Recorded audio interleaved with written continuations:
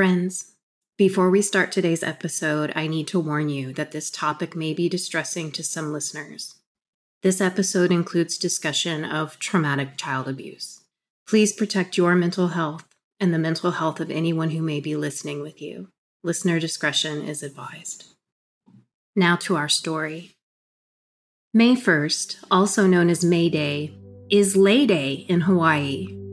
Since 1927, Lei Day has been a way to celebrate the abundance of unique tropical flowers and to honor the spiritual and royal history of Hawaii.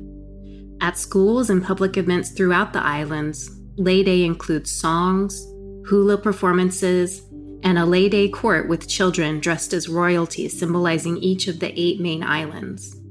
The state is draped in flowers and greenery on this day, and statues of Hawaiian royalty are reverently blanketed in flowers. I've included a link in the show notes with images. It was on this day of beauty and joy in 1991 that Peter Kema Jr., known as Peter Boy, was born. At the time of his birth, on that Lei Day in 1991, his family lived in the Puna district of the Big Island, which is on the windward side of the island just below Hilo. The last time his grandparents saw him, he was 6 years old. He was at a family funeral with his parents, and at that time he had a black eye and appeared to have a broken arm. His grandparents reported the injuries to Child Protective Services, but there was no investigation at that time. Peter Boy remained with his parents. Nearly a year after that call to CPS, and a year since any extended family had seen him, Peter Boy was reported missing by his parents. When questioned by authorities, Peter Boy's father, Peter Kema Sr., told authorities that he left Peter Boy with a longtime family friend, an Auntie Rose Makuakane, at a park in downtown Honolulu.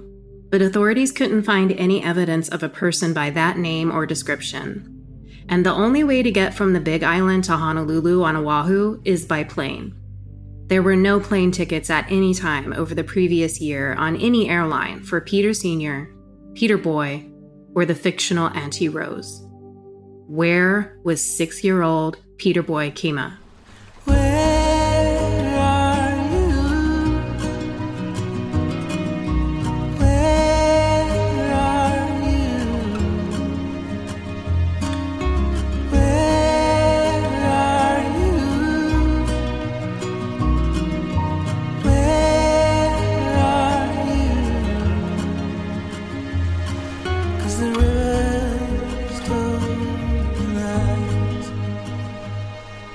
This is Missing in Hawaii, and I'm your host, Julie Morgan. Today's episode is about one of Hawaii's most infamous missing person cases, a case that stirred up outrage and has since had an impact on every missing child case in the state of Hawaii. This story will come up in any future episodes about missing children. Before Peter Boy was even born, his family were already well known to Child Protective Services. His 2 older half-siblings had been removed from the home once before when they reported that Peter Sr. hit them and their pregnant mother on the arms, legs, and bottom with both of his hands and a broom. Both parents denied the abuse, and the children were returned to their care. Shortly after Peter Boy was born, a social worker familiar with the abuse of the older children petitioned the court to consider if the newest member of the family, Peter Boy, was safe in the home. But with no current evidence of harm, no action was taken to protect the children. At only 3 months old, Peter Boy was admitted to Hilo Hospital with a leg injury. Upon exam, doctors found multiple fractures, some new and some healing, to his shoulder, elbow, ribs, and knees. With this evidence of intentional harm, Peter Boy and his 2 older half-siblings were taken from their parents and placed in foster care. A month later, in August, a court-appointed guardian for the children recommended that the state seriously consider terminating parental rights, sooner rather than later, because of noncompliance by Peter's mother and Peter Sr. with their service plan. The state ordered a psychological evaluation of the parents, and the report states that the parents both come across as extremely needy and emotionally immature persons who are evasive of responsibility and who displace the source of difficulties onto others. They appeared to be so wrapped up in their own adjustment problems and unhappiness to the point that this compromises their ability to be empathetic and understanding of the children's needs, and neither of them comes across as particularly child-oriented. Both parents are at risk for abusing their children. Later that fall, the children were transferred from a Hilo foster home to their grandparents' home in Kona on the other side of the island. According to CPS records from that time, in the 3 months that the children had been in foster care, the grandparents, who lived 100 miles away, visited the children in their Hilo foster home more than the parents, who lived only 5 miles away. For the next few years, the grandparents provided a happy home where the children thrived. They were safe and well cared for. Meanwhile, Peter Boy's parents introduced a 4th child to the world. Peter Boy's youngest sibling was born in 1993, and she remained with the parents. In the 1990s, federal law emphasized family reunification. So by 1994, the state was considering returning the older children to their parents. The grandparents were strongly opposed to this plan. Social workers were opposed to this plan. Peter Boy's former foster parents, the ones who had cared for him prior to living with his grandparents, wrote a letter pleading with state officials not to return the boy to his biological parents. Despite multiple requests from the grandparents, the former foster parents, a court-appointed guardian, social workers, and the state psychologist, on July 25, 1994, a now 4-year-old Peter Boy was the first of the siblings to be returned to his parents. After his return to his biological parents, the foster parents wrote another impassioned plea to the state expressing their apprehension about the state's decision to return the children to their parents. The attorney for the children's grandparents also wrote a letter to the state expressing their concern that Peter Sr. and the mother were not abiding by an agreement to allow the grandparents' visitation with the children. Other documentation from social workers expressed concern about the efforts by the parents to isolate the children from contact with the grandparents. They said the parents suddenly changed their telephone number without telling anyone.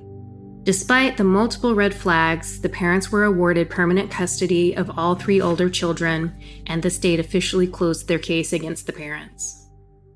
Peter Boy's siblings recall horrific abuse during this time. Police were called to the home numerous times throughout the years for domestic violence complaints. All 4 children were subjected to discipline in the form of dirty lickings. That includes punching, hitting, slapping, and slamming them to the ground or against the wall. Peter Boy, for unknown reasons, was Peter Sr.'s favorite target. His siblings recalled that he was tied up with chains and ropes, shot with a pellet gun, shot with a BB gun, and forced to eat dog feces. He was forced to stay in the trunk of the car anytime the family left the house. He remained in the trunk while the family went about their business, whether it was a trip to the store or to the beach. One time, Peter Sr. made him sit naked in a rubbish can. And though Peter Boy had been enrolled in public preschool while with his grandparents, he was withdrawn from school after his return to his parents' home with the promise he would be homeschooled. This further limited external accountability for the parents. The last time his grandparents saw him alive, at that family funeral in December 1996, the grandparents confronted his mother about his black eye and broken arm. She claimed it was not a broken arm, just a cut, and that a doctor had examined it. Not convinced, the grandparents went that same day to the Kona CPS office near their home. But they were told nothing could be done. They were told the Kona office couldn't help because the family lived in a different jurisdiction on the other side of the island in Hilo. The grandfather was later quoted as saying, "In my way of thinking, there is no such thing as this is not my jurisdiction. It is, no matter where you are, if somebody calls for help." That was the worst thing. Nobody listened. 4 more months passed. In April of 1997, a 15-year-old cousin reported to police that Peter Boy may have suffered a broken arm and that he was forced to eat dog feces. 2 months later, in June 1997, after months of attempts by the grandparents to get help, CPS finally opened an investigation. That same month, June of 1997, Peter Boy was seen by his siblings for the last time. His younger sister, only 4 years old at the time, remembers her parents running through the house with Peter Boy limp in his mother's arms. Their parents seemed to be beating on his chest and trying to kiss him, actions that she later came to understand were an attempt to perform CPR. Peter Boy's sister didn't see what happened after that because her parents made her leave the room. Later, she recalls asking where he was. And initially her father told her that Peter Boy had gone to Honolulu to live with an auntie. But his sister felt certain that her parents were not telling the truth. She searched the house, and she found his body in a cardboard box in her parents' closet. She was a preschool-aged child, and she did not understand what she was seeing, so she thought he must be playing hide and seek and had just fallen asleep. Her parents told her to just leave him there. Meanwhile, the grandparents attempted to report Peter Boy missing, but the police said the parents knew where he was. CPS reports from that time do not even mention that Peter Boy is missing. Over the coming months, the parents continued to meet with social workers for their CPS investigation and told them that Peter Boy was with relatives. During this time, the family also moved to a new address. By August, with no signs of Peter Boy, Peter Sr. started passing around a story of the imaginary Auntie Rose and saying he left the boy with her in Honolulu. Family members questioned why a father would leave his son with a near stranger. Peter Sr. was quoted as saying, "Well, I was running out of money and I couldn't support him, so I was thinking of his health and his shelter." Now, transferring the care of a child to a relative is not that unusual in Hawaiian culture. Hanai, the Hawaiian word associated with adoption, is an ancient practice that continues in some families to this day. When a child is Hanai, they are often taken in by a blood relative and they maintain close ties with their birth family. It's not seen as a separation of the family, but rather as sharing the love for the child. The family doesn't get smaller, it expands. Hanai children are loved and doted upon no differently than biological children. But this was not a Hanai agreement because Peter Sr. claimed to barely know this person. And if he was really concerned about feeding and sheltering the boy, the grandparents were more than ready to step in. It wasn't until December 1997, 6 months since his siblings had last seen him alive, and nearly a year since CPS was called about the injuries observed at that family funeral, that a CPS worker contacted Hilo police to report the child might be in danger.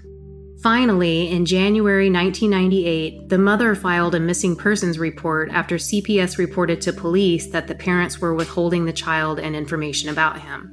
By April of the following year, nearly a year since anyone had last seen Peter Boy alive, a CPS assessment concluded there is a disconcerting possibility that Peter Boy is dead.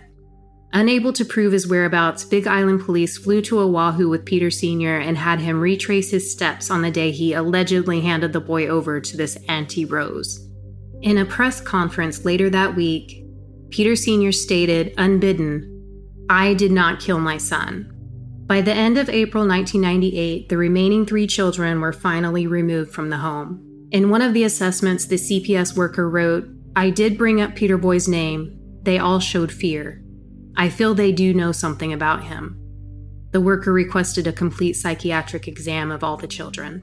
A subsequent interview with Peter Boy's siblings found that the children had witnessed violent events that created a level of fear that they did not feel safe to disclose while they were still in contact with their biological mother and their step/biological father. The children, now no longer in contact with the parents, also described sexual abuse by Peter Sr., the mother, and another man.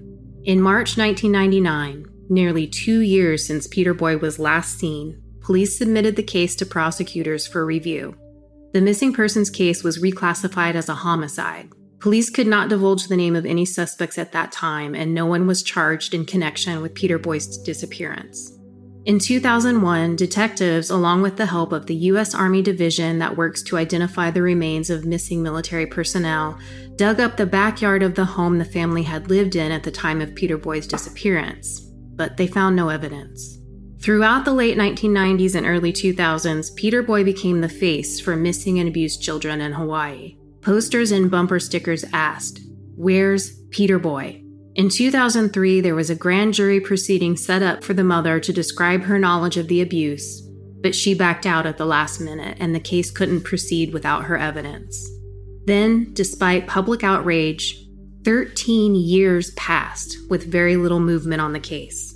Then, in November 2014, state prosecutors announced that the case was still active and they had launched a new round of interviews in the case. The lead prosecutor stated that an indictment could occur in a matter of months. At long last, on April 27, 2016, nearly 20 years since Peter Boy's disappearance, his parents were finally arrested and charged with second-degree murder by omission. Prosecutors had to charge murder because the statute of limitations had passed for any other possible charge, including manslaughter. If they lost at trial, the parents would have escaped justice forever.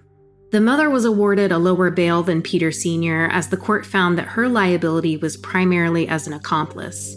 Court documents state there is evidence that she had been herself a subject of abuse and coercive control. In December 2016, the mother accepted a plea deal, pleading guilty to manslaughter in exchange for testifying against her husband. In exchange for her testimony, prosecutors recommended a 1-year sentence with credit for time already served. In court, she made the following statement: "I failed to protect my son. I have caused my children to live in the nightmare, and I have denied them the healthy childhood, and I am so very sorry. I know I deserve the punishment of imprisonment. For far too long, I kept a secret of the abuse of my children, especially Peter Boy." She was convicted of manslaughter and sentenced to time served for the years she had spent in jail prior to the trial. She also received 10 years of probation. In response to an outcry that the sentence was far too lenient, her attorney stated that the reality is Jalen Kema, the mother, has been and will remain emotionally imprisoned by the choices she made the day Peter Boy was abused and died. On April 5th, Peter Sr. also took a plea deal. He would plead guilty to manslaughter and hindering prosecution in exchange for disclosing the location of Peter Boy's remains. During Peter Sr.'s trial, the mother disclosed how Peter died. Investigators determined that Peter Boy's death was slow and painful.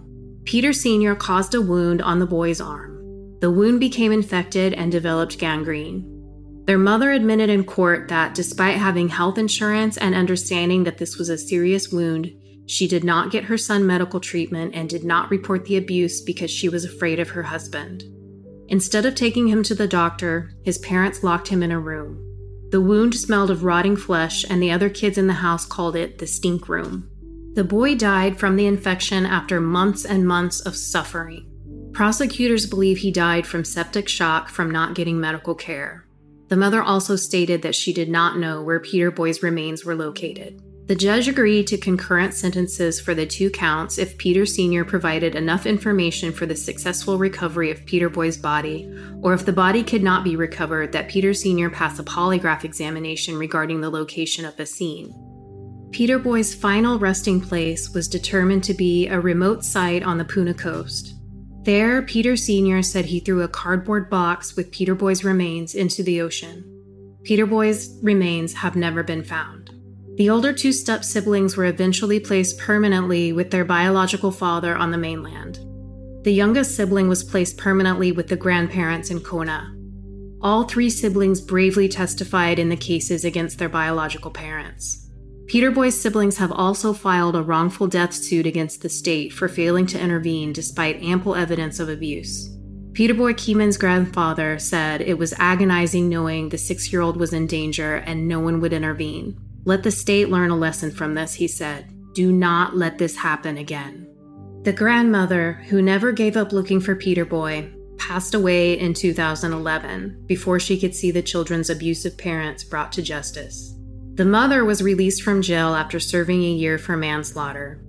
Her family would no longer speak to her, and she had long since lost contact with her surviving children. In 2019, at the age of 48, Peter Boy's mother died from renal failure due to complications from diabetes. Peter Sr. remains incarcerated at Saguaro Correction Center, a privately run prison in Arizona. He will be eligible for parole in 2034. If Peter Boy were alive, he would have turned 32 this year. People often look the other way when a child has bruises, broken bones, or a black eye. We don't want to get involved.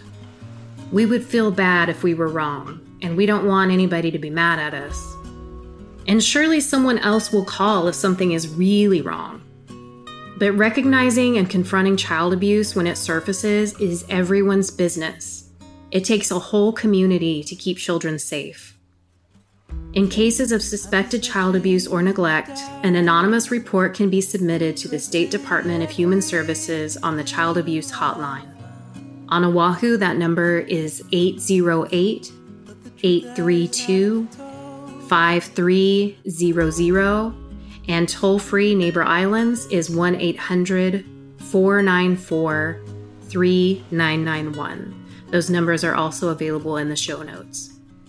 This has been Missing in Hawaii. Thank you for listening and for honoring the memory of the missing with me. A special shout out and thank you to FeedSpot for including us on your top 50 missing persons podcast list for 2023. Check out the link to FeedSpot in the show notes for a list of more great podcasts. You can also help this podcast grow by subscribing and leaving a review. If you have a missing loved one that you would like featured on the show, please see the show notes for contact information. This episode was written and edited by me, Julie Morgan. Music is by Epidemic Sound. Theme song is The Rivers Told Me Lies by Daniel Gunnarsson from his 2019 album, Nothing Makes Sense Anymore, available on most streaming services. Join us next time on Missing in Hawaii as we search for answers and preserve the memory of those who have gone missing throughout the Hawaiian Islands. Until next time, I wish you peace.